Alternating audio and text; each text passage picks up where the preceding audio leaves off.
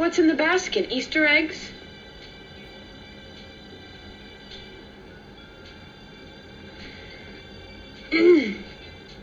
Just visiting New York, or?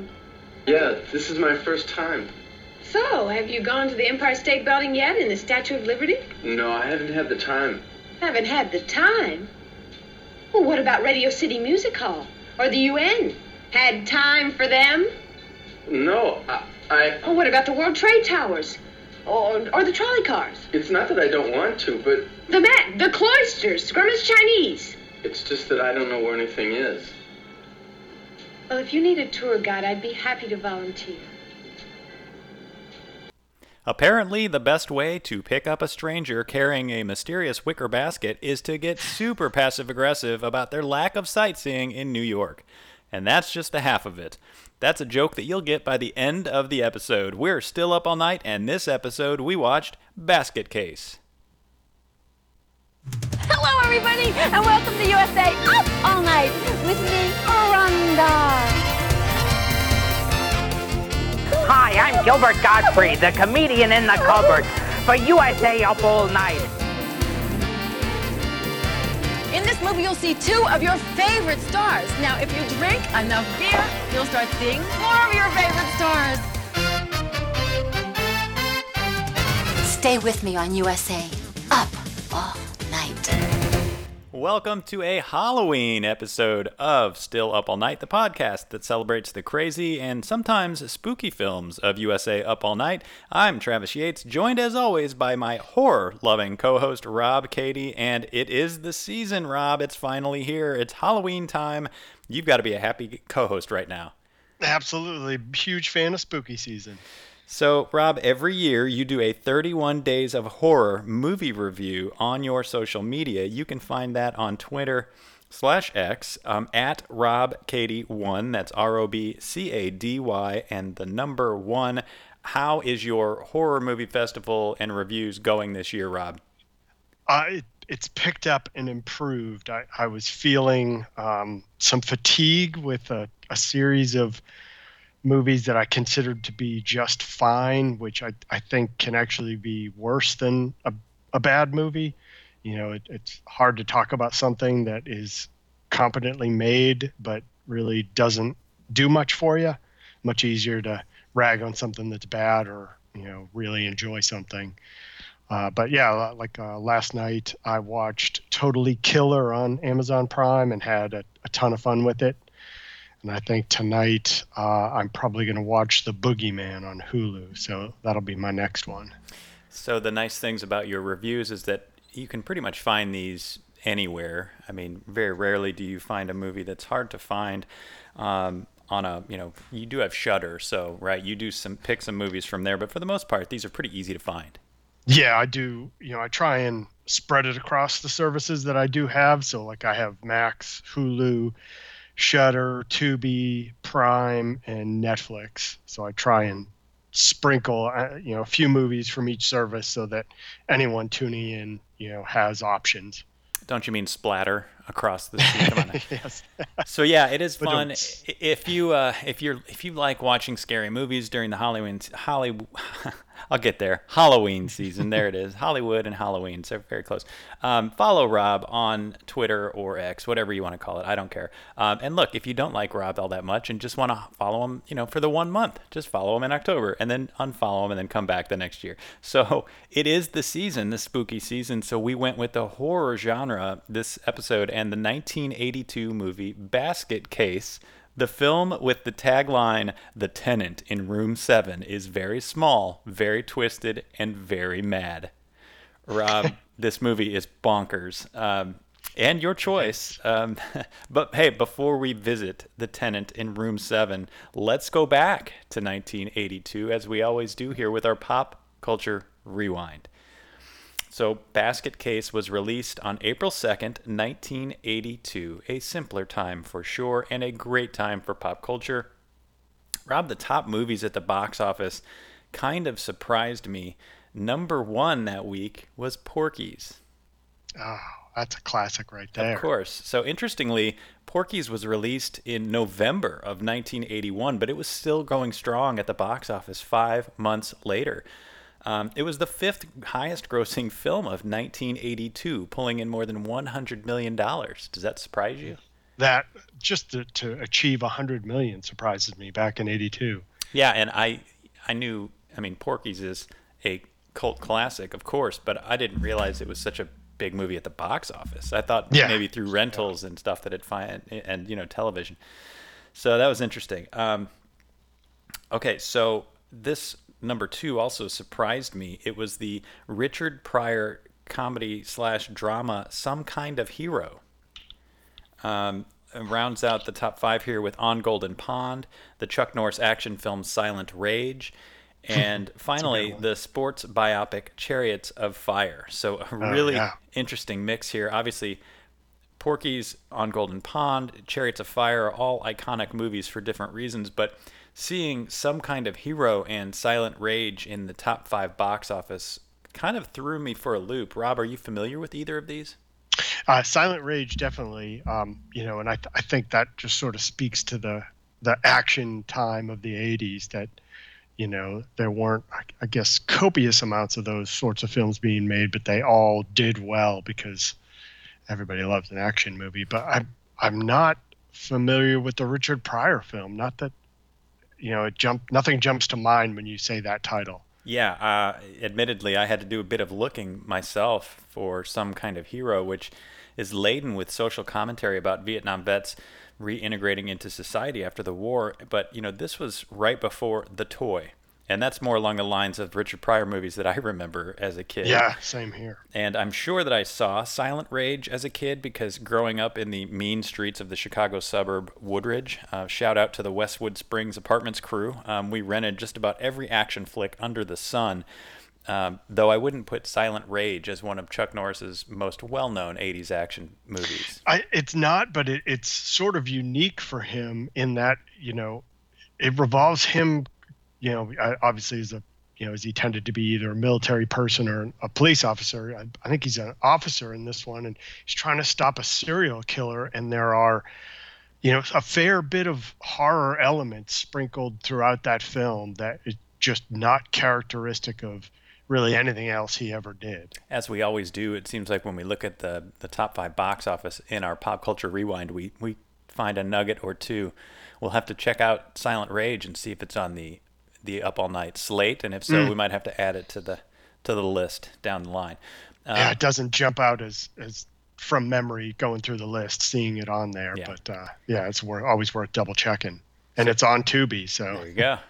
Our musical chart toppers in the first week of April 1982. It's an iconic song, Rob, that can be heard just about every day on any classic hits radio station. I Love Rock and Roll by Joan Jett and the Blackhearts. The one with the uncomfortable lyric where the then 24-year-old Joan Jett sings about taking home a teenage boy.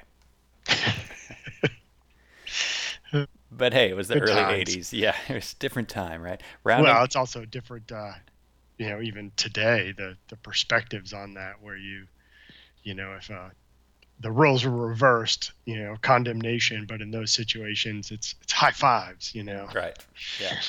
Rounding out our top 5, Journey's Open Arms, We Got the Beat by the Go-Go's, Stevie Wonder's That Girl, and Olivia Newton-John's Make a Move on Me. Thoughts on the top 5 musical chart here, Rob? Also kind of a really blended mix. Yeah, I mean, no complaints here. All fun songs. And then finally, the Nielsen ratings for the week of April 2nd, 1982. It was actually movies that get the top billing here, with the Academy Awards show as the most viewed program, followed by Dallas, 60 Minutes, and a pair of sitcoms, Three's Company, a big RIP to Suzanne Summers, who we just recently lost. And I'll let Ben Stiller round out our top 5 here. Joni loves Chachi! So, Joni Loves Chachi, the spin-off of Happy Days, breaking up the top 5. Any memories of Joni Loves Chachi?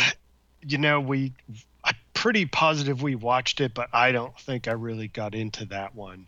I think I sort of very quickly found other things to do during that time slot. Yeah, I vaguely remember them, getting an apartment on their own, and the woes of dealing with finances and things of that nature. So funny stuff. There you go. Yeah, I think this is the first time, Rob, since doing the Pop Culture Rewind, that the Cosby Show wasn't on the list, and it's only because it wasn't a show yet in 1982, right? Yeah, too early. Yeah. Elsewhere in pop culture, in April of '82. Boy, how about this for a mega lineup on April 17th? Johnny Cash hosts Saturday Night Live with musical guest Elton John. Whoa. Yeah. So we got to What a hunt show that thing that down. was, yeah. On April 19th, Sally Ride was named the first female American astronaut, known forever in Billy Joel's We Didn't Start the Fire, Wheel of Fortune Sally Ride, Heavy Metal Suicide. You know the rest. Yeah. My daughter's a huge fan of hers. She's a space nut and had to do a report and chose Sally as her, the person to write a report on. Nice. And finally, on April 26th, Rod Stewart was mugged at gunpoint when shopping on Sunset Boulevard in Hollywood. And according to Stewart, a gunman stole his Porsche 911, but not before first asking him how to start the car. Because it's like a button start. The incident led to Stewart moving back to the UK for a short time before eventually returning to LA. And Rob, this one hurts. As you know, I own a classic Porsche 944, so I really feel for Stewart, and I wonder where that 911 ultimately ended up.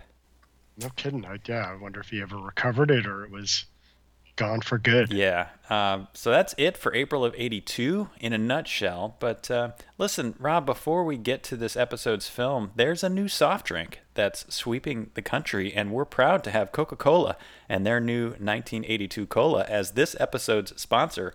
We'll be right back on USA Up All Night, still up all night. What's new in New York? Diet Coke. And you're gonna drink it just for the taste of it. Introducing Diet Coke. You're gonna drink it just for the taste of it. Living good with Diet Coke. This is the one from Coca-Cola. You're gonna taste with just 1 calorie. Just for the taste of it. Just for the taste of it. Diet Coke. Whew, Rob, it's hard to believe that Diet Coke wasn't even around until 1982. That it really surprised me when Coke executives from 1982 contacted the Still Up All Night studio and asked to be a retro sponsor for this episode. But yeah, I want to say at the time it was like Tab was your only choice, or at least only one I was aware of that didn't have just 8,000 pounds of sugar in it. Yes. And I love just advertising from the early 80s and before. I love just the simplicity of, I love the line in here, the one from Coke, just so you know, because obviously everybody at that point started coming out with diet sodas, but this is the one from Coke, just so you know. Songs just too. to be sure. I miss that sort of. Everything was just catchy songs and slogans. The taste, just for the taste of it. Yep.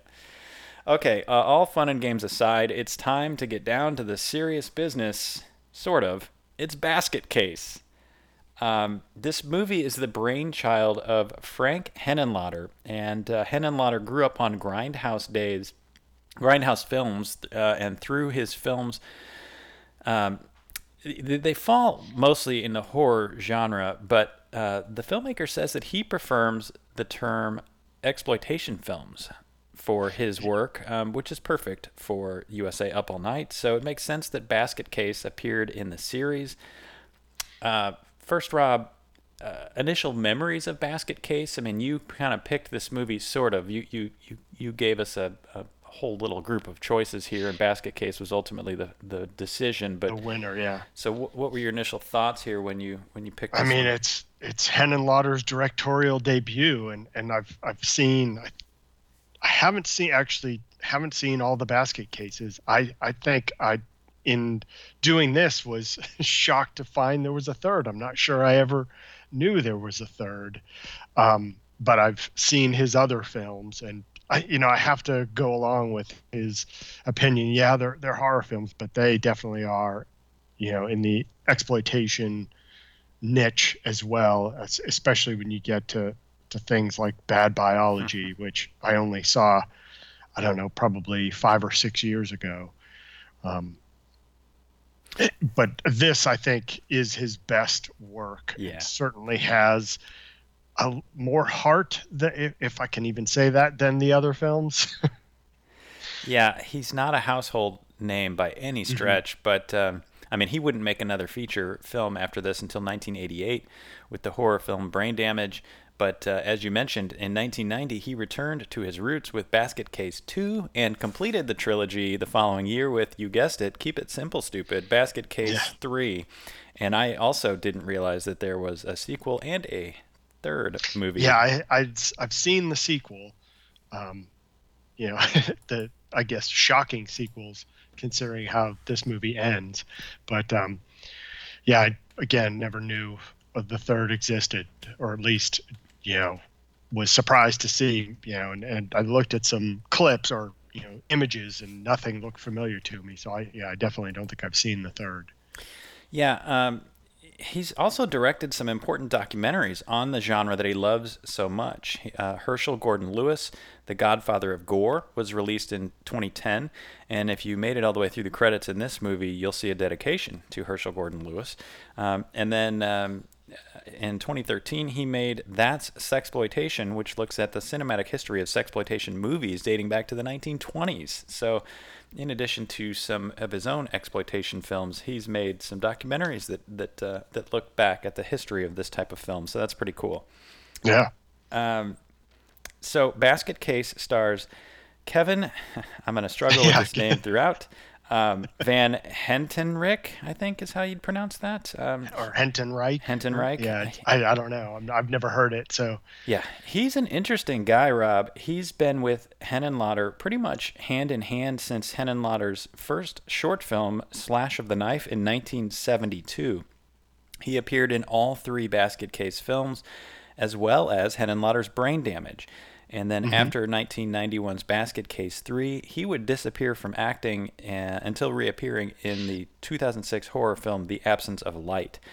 And he's actually a sculptor by trade, a craft that he discovered while attending the Academy of Dramatic Art at Oakland University in Michigan.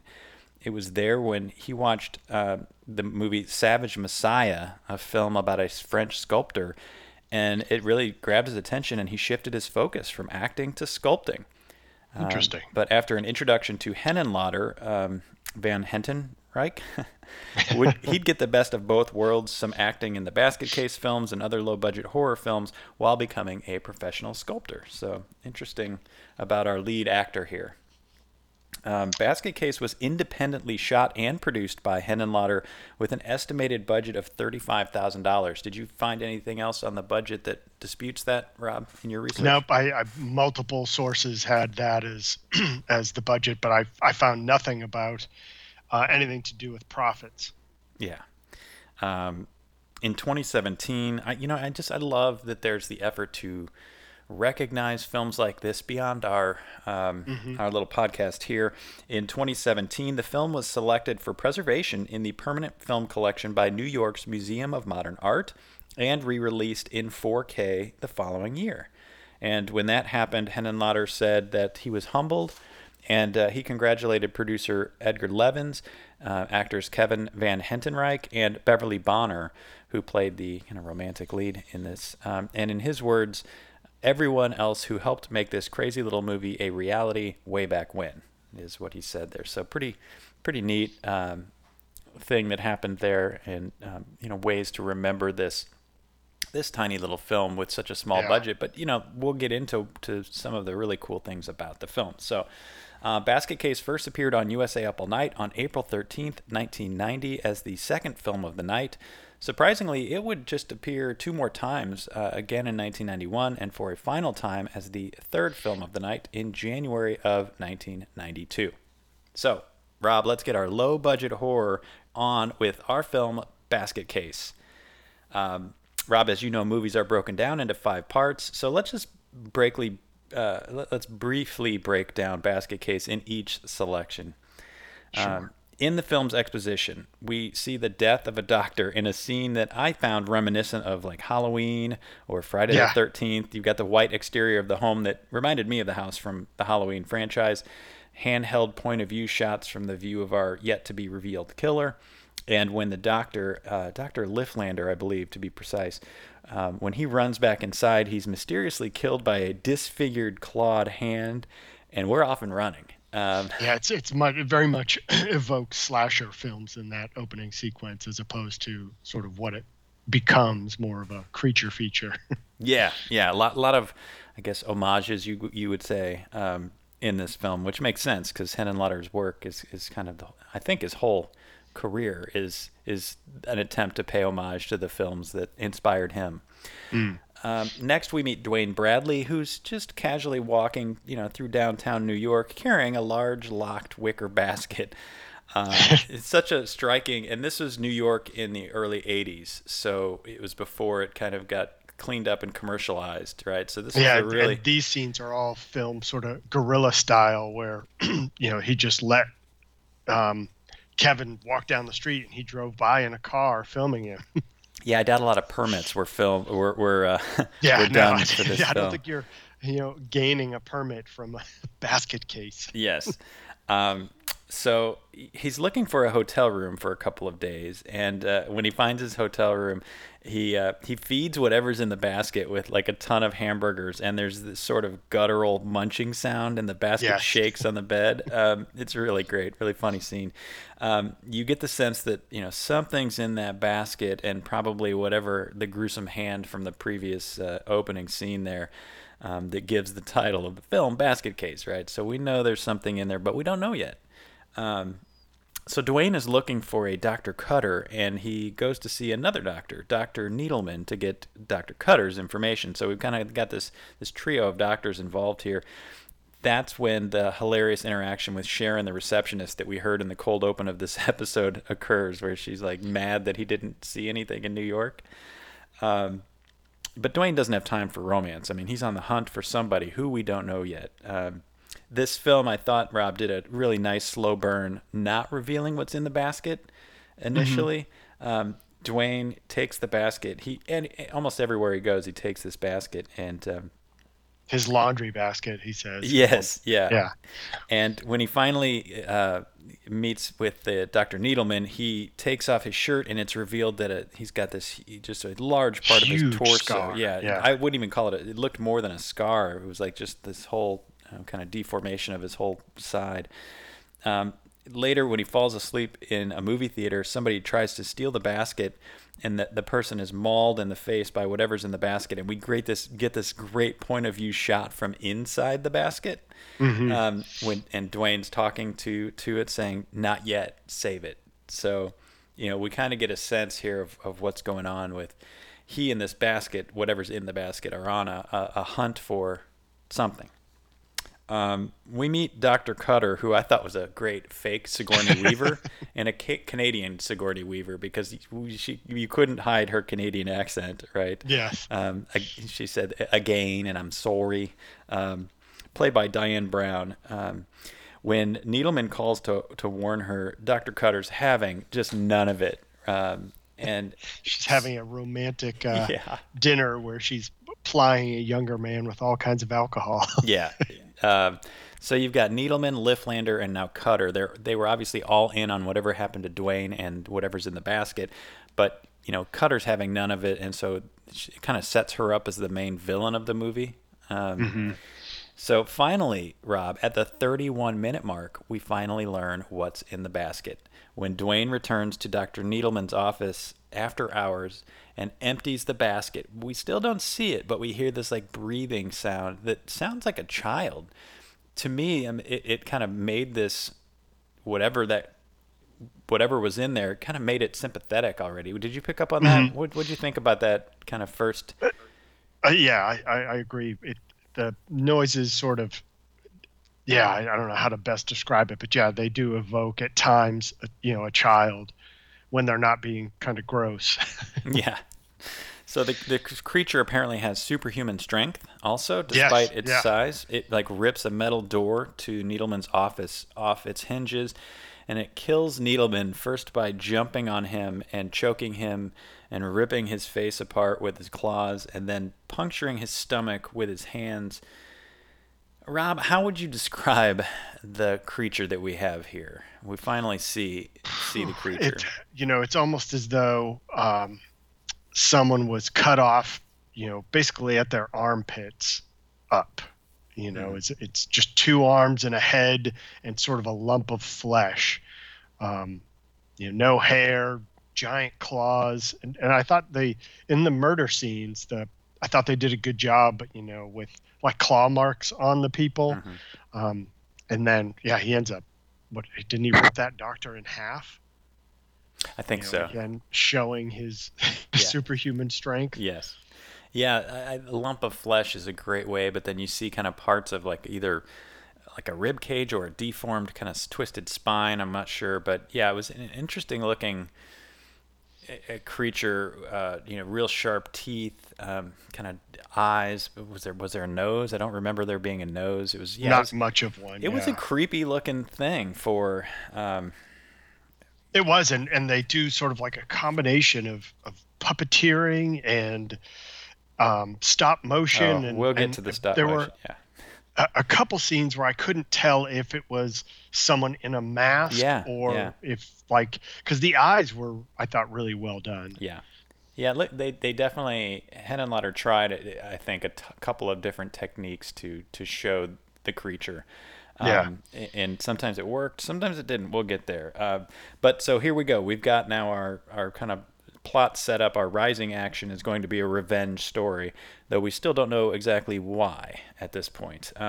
Earlier in the film, we learned that the creature can communicate with Dwayne telepathically, and so when Dwayne sets up a date with Needleman's receptionist Sharon, and the two kiss, and this kiss, Rob, I mean, Dwayne just goes for it, just mouth open wide, like trying to swallow her whole face while kissing. Well, I think it, sort of spoke to his, he's clearly doesn't know his way around. Socially awkward, socially awkward. It hasn't been in a relationship like they did or the actor, Kevin, did a good job sort of portraying someone so sort of naive and unaccustomed to being just around people in general. This sets off what should be an emotional scene, and I'll get to why I say should be in a minute. So the creature, we're getting an idea of what happened here. Dwayne is tracking down doctors. He's got a huge scar on the side. He's got a half-formed human in the basket, right? So obviously something happened at birth, and the fact that these two have a telepathic way to communicate, that these two were once one. Even though none of the story has been revealed, the backstory has been revealed yet. The creature just absolutely freaks out when Dwayne starts kissing Sharon. He pops up out of his basket screaming in like a really disturbing sound. Yeah, that scream was unsettling. Yes. And then he starts destroying the hotel room. Eventually he kills one of the tenants, and then he escapes through a window. The problem is, Henenlotter uses a rudimentary form of stop motion to kind of show the creature moving around the hotel room. So far, we've mostly seen close-ups of the creature or his point of view with his clawed arms reaching out to kill people. So, a budgetary constraint here led to what, in my opinion, was just a super cheesy. I mean, I laughed out loud when, at this point, has been a really well-shot movie considering the budget and Henenlotter's experience. Like you mentioned, his first feature film. But boy, the stop motion just completely took me out of the film. What did you think of this scene? Yeah, it becomes very distracting very quickly, and it's like it goes back to what you said before. Up until this point, they're doing a really good job of sort of hiding Belial is his name, and then all of a sudden it's like, nope, we're going to show everything, and the ball's going to be dropped because we have to resort to, as you said, this rudimentary, stop motion that just takes you out of sort of the mystery of it all. And but then they kind of, from that point forward, you see Belial all the time. Yeah. But fortunately, they sort of stayed away from going back to stop motion, so it's a little better as it continues on.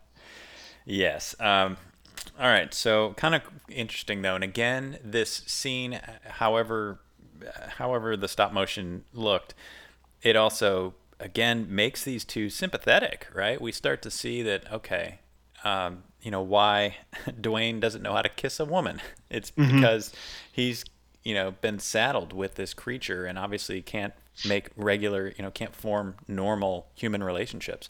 So, like every great horror film that has a, I mentioned earlier that the doctor was the villain because, I don't see Dwayne and the creature here as the villains. I see them as sympathetic characters, and this scene absolutely. really sets that up, I thought. So at the midway point in the movie, we get the big reveal of what happened to Dwayne and his poor creature that, like you mentioned, we learn his name, Belial.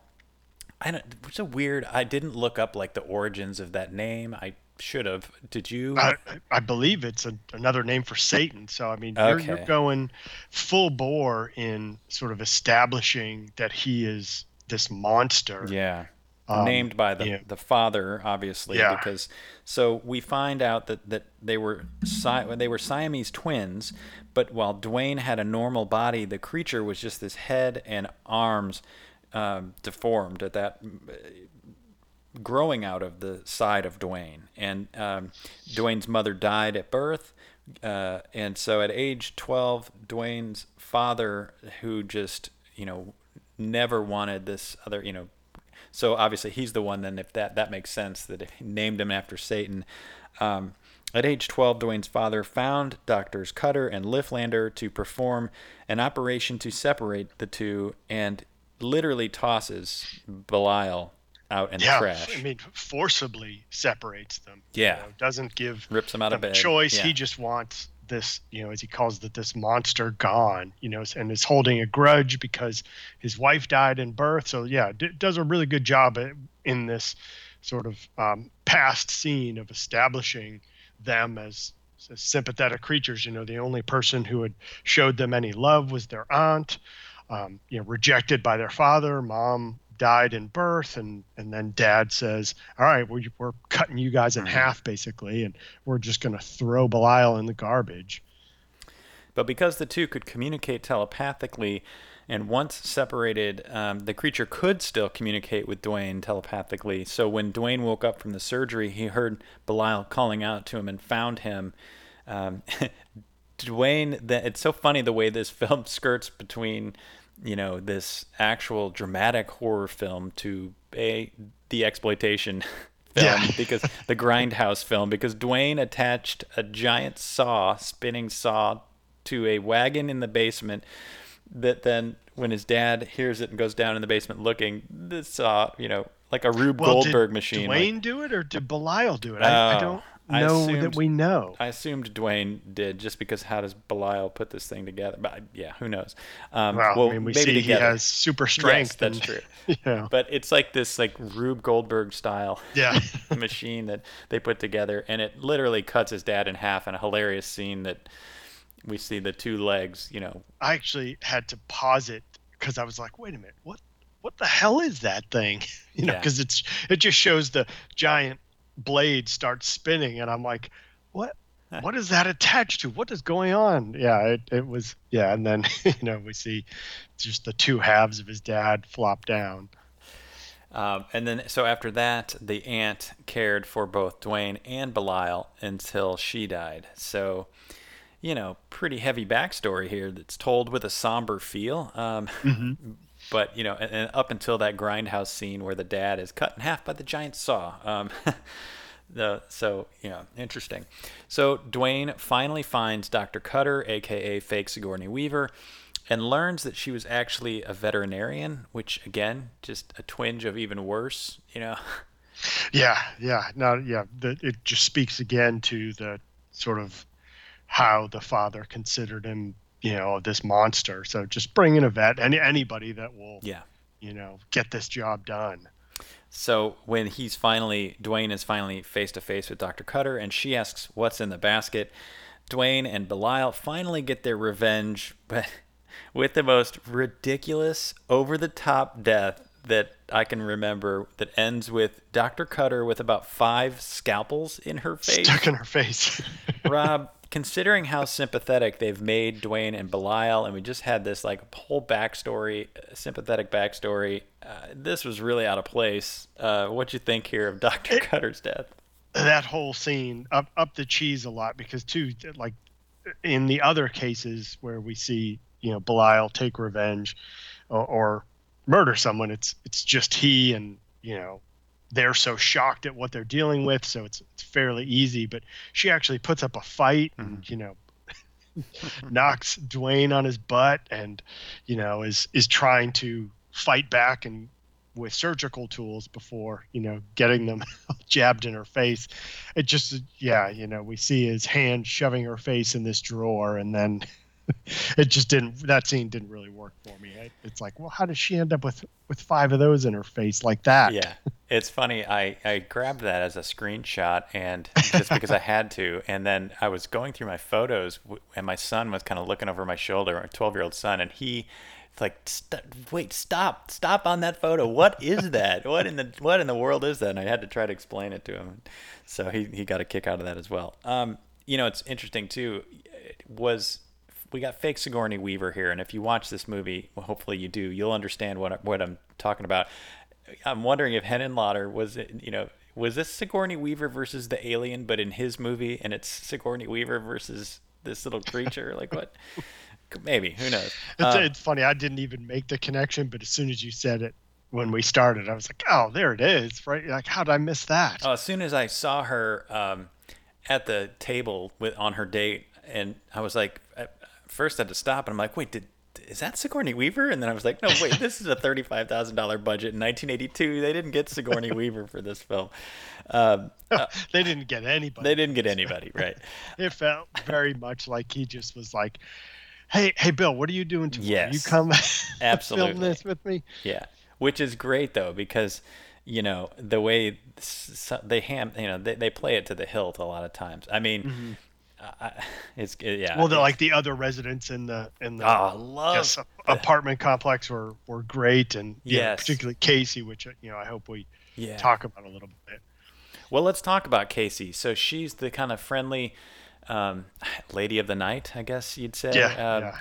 Just the room down in the hotel, and then the way we got to the backstory was Dwayne went out to the bar after the failed romantic date with Sharon, and he was feeling dejected, and he has what I presume is his first taste of alcohol ever, and Casey sees him in there, and she's like, now what are you doing here, honey? She's this just lovely, sweet lady, and so they sit down, and they start, she's like, let's go in the corner here and start drinking together, and so they do, and he's finally reveals all the backstory because he's drunk, and he's letting it all out, and instead of walking away, she's like, oh honey, that's so terrible, and she kind of gives him this curious look, right? And she gets him back to the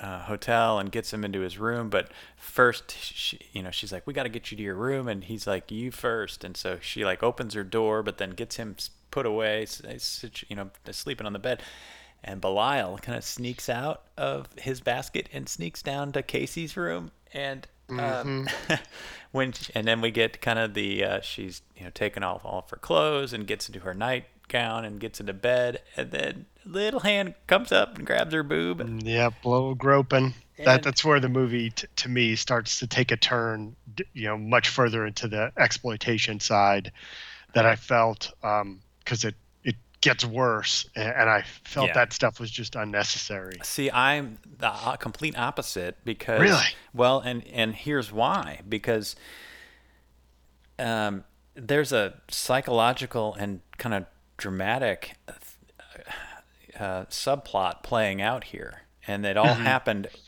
when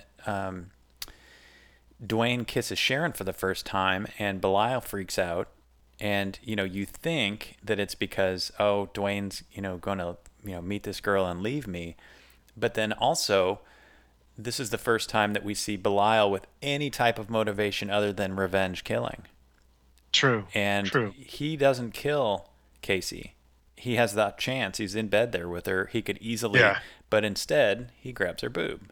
And you, for me anyway, you start to see kind of this other side of Belial of, well, I want to have a normal life too. I want to have a girl in my life, sort of thing. Well, I think there's definitely a component of, both of them are sort of starved for affection. Mm-hmm.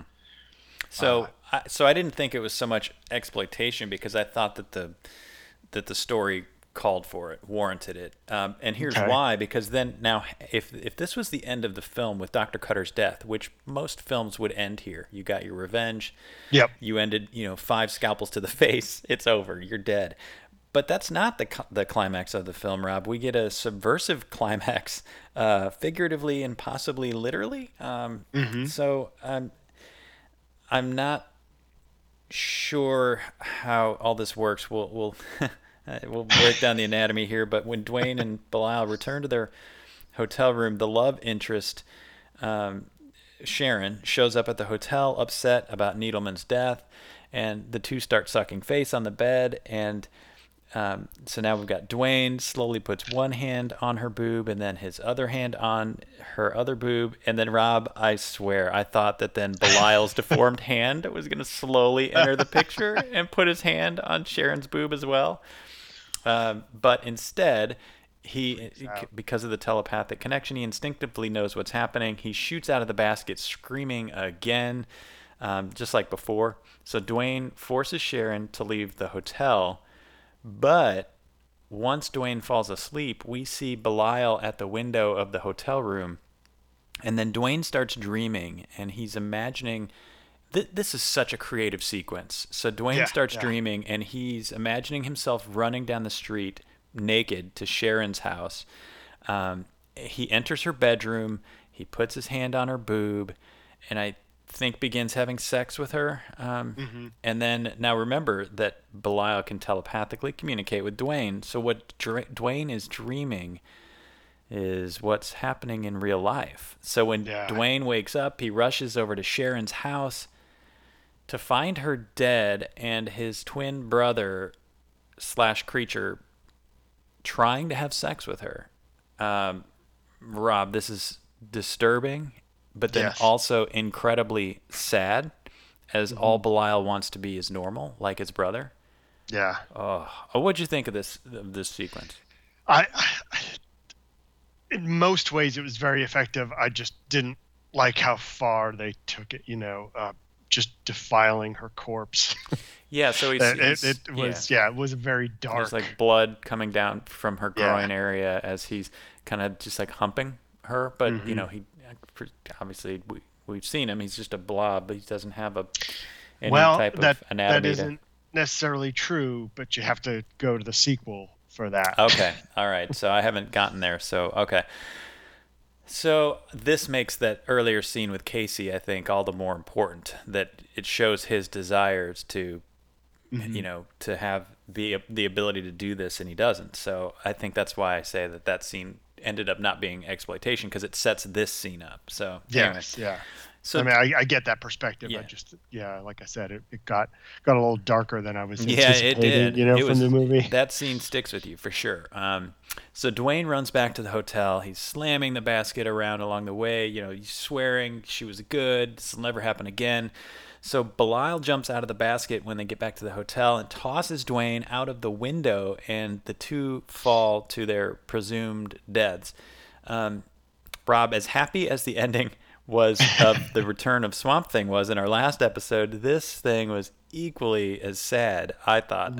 What did you think of the kind of Shakespearean tragedy ending here with one brother killing another brother? Yeah, it's heartbreaking to have that sort of turn of events where they're so bonded, but the desire to lead normal lives puts this sort of wedge between them that goes so far as to result in both of their deaths. It and you're left sort of wondering when they first go out the window and they're hanging from the neon sign that we're shown over and over again throughout the film. Is he sort of regretting and trying to save Dwayne, or is it just Right. flat out, here I am, killing him, and then I just happened to slip as well. Yeah, because he was choking him while Yeah. hanging. So, but then you don't know. Yeah, that's kind of a drawn out sequence there as he's hanging from the. Super tragic ending after the disturbing kind of double climax, I guess you'd call it. One, they accomplished their goal, but then really, just surprisingly deep here for this little $35,000 grindhouse kind of feature. All right, so you hear the term cult classic thrown about these days for just about any low budget film made in the 80s. Let's head to Rotten Tomatoes, Rob, to see if Basket Case stands up to its moniker of cult classic, shall we? Sure. All right, so no surprise for this one, Rob. We've got a tomato meter and an audience score. 26 critics' reviews for the tomato meter score. As always, we'll ask you, how do you think it did from 1 to 100 on the tomato meter score? This one I think is really tough because I know that initially it was not viewed kindly at all, and it was much more retroactively or in hindsight that it started to gain a following and be appreciated for the movie that it is. So I don't know where that leaves a tomato score, because I would assume it would include some pretty old reviews in there. So I got to go pretty low and give it like a 40%. So I think that this might be one of our highest rated films, Rob, coming in with a 77% fresh tomato meter score. And I think it's that depth of the film, and it's, however it was recognized for its artistic value given, the budget and the time it was made, I guess. But there's the critics love it. So 77%, I think, by far our by dramatically far our highest. Now, do you think audiences agree? More than 10,000 audience scores for Basket Case, Rob. 1 to 100, where do you think audiences ranked Basket Case? So the tomato score was 77, you said? Mm-hmm. I would probably go higher and put it at 80%. So a bit of a flip here, a surprising 54% for the audience score, yeah. I mean, typically for our Up All Night movies, it's the other way around, right? With audiences liking it more than the critics, but in this case, it is completely the opposite. All right, so let's hear from the audience members. Tom G. was an audience member that did like it. He gave it 4 out of 5 stars, writing, "This is not only a very good, sometimes delightfully repulsive, weird horror film, but also an interesting film in its psychological and ethical aspects. Sensitive viewers may be moved by the two main protagonists, one for his tragic and monstrous situation, the other for his compassion that conflicts with the limits of his own desires, and by their relationship evolving in tension as the film progresses." Tom G., perhaps one of the most well-composed reviews that we've read on Still Up All Night. So kudos to you and your analysis of Basket Case. Nice job. Round of applause for that. Yes. But Jimmy W. is a bit of a nihilist here, giving it just half a star, writing, "Oh, get out of town." Yeah, wait till you hear this. "Pretending to like and, quote, understand this movie doesn't make you a film buff. It actually makes you desperate to fit into a niche group of idiots who ironically celebrate poor quality." Jimmy goes on to say some disparaging things about your kids if you like this movie that I'm not going to repeat on our podcast. I assume Jimmy doesn't listen to this podcast if he's so sensitive about people that like bad movies. So shame on you, Jimmy W. We're just having some fun here, and you're ruining it. So Party pooper, yeah. Yeah. And then finally, an unnamed reviewer will pick us back up from Jimmy W.'s ignorance. He writes, or she writes, "By far one of the raddest exploitation films of the early 80s, Dwayne Bradley and his deformed basket-bound brother Belial make a combo of effing comedic gold, filled with a lot of trash that you would expect from any exploitation film, including a face full of scalpels. Rad." So I wish you had named your review there, unnamed reviewer, because that's fantastic as well. That is. Yeah. But I have to give a quick shout out to Dwayne's mullet perm in this film too. It's beautiful. I think even bigger than his head. It is nice. It is early 80s, a lot of product and perm stuff happening there to make that, good stuff for Dwayne. So the mixed bag of comments here, Rob, on Basket Case on Rotten Tomatoes, it's an experience in itself, and I recommend you go check them all out. It's really funny. So now that we've done this, I absolutely will. Yeah.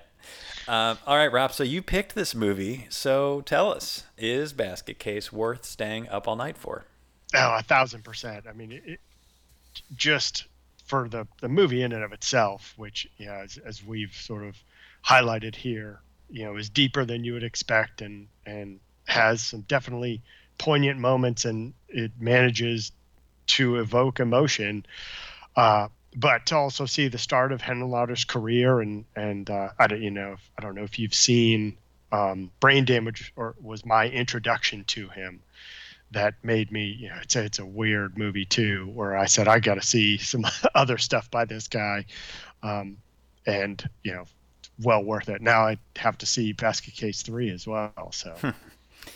For as silly as this concept might seem, I think it's incredible directorial debut by Frank Henenlotter, considering the scope of this movie, the surprising depth and places that it does go, and then could go even further if he wanted to. I mean, he kind of combines drama with Grindhouse, which is just a really interesting mix. As one of the Rotten Tomatoes reviewers alluded to with discussing the ethical and moral dilemmas presented in the film, the fact that he did it on a shoestring budget with mostly untrained actors, the way it was shot, the music and effects were really fantastic. I mean, we talked a little bit about the effects. We didn't even talk about the music. They every kind of song, the soundtrack, it was just fit perfectly for the mood of the scene.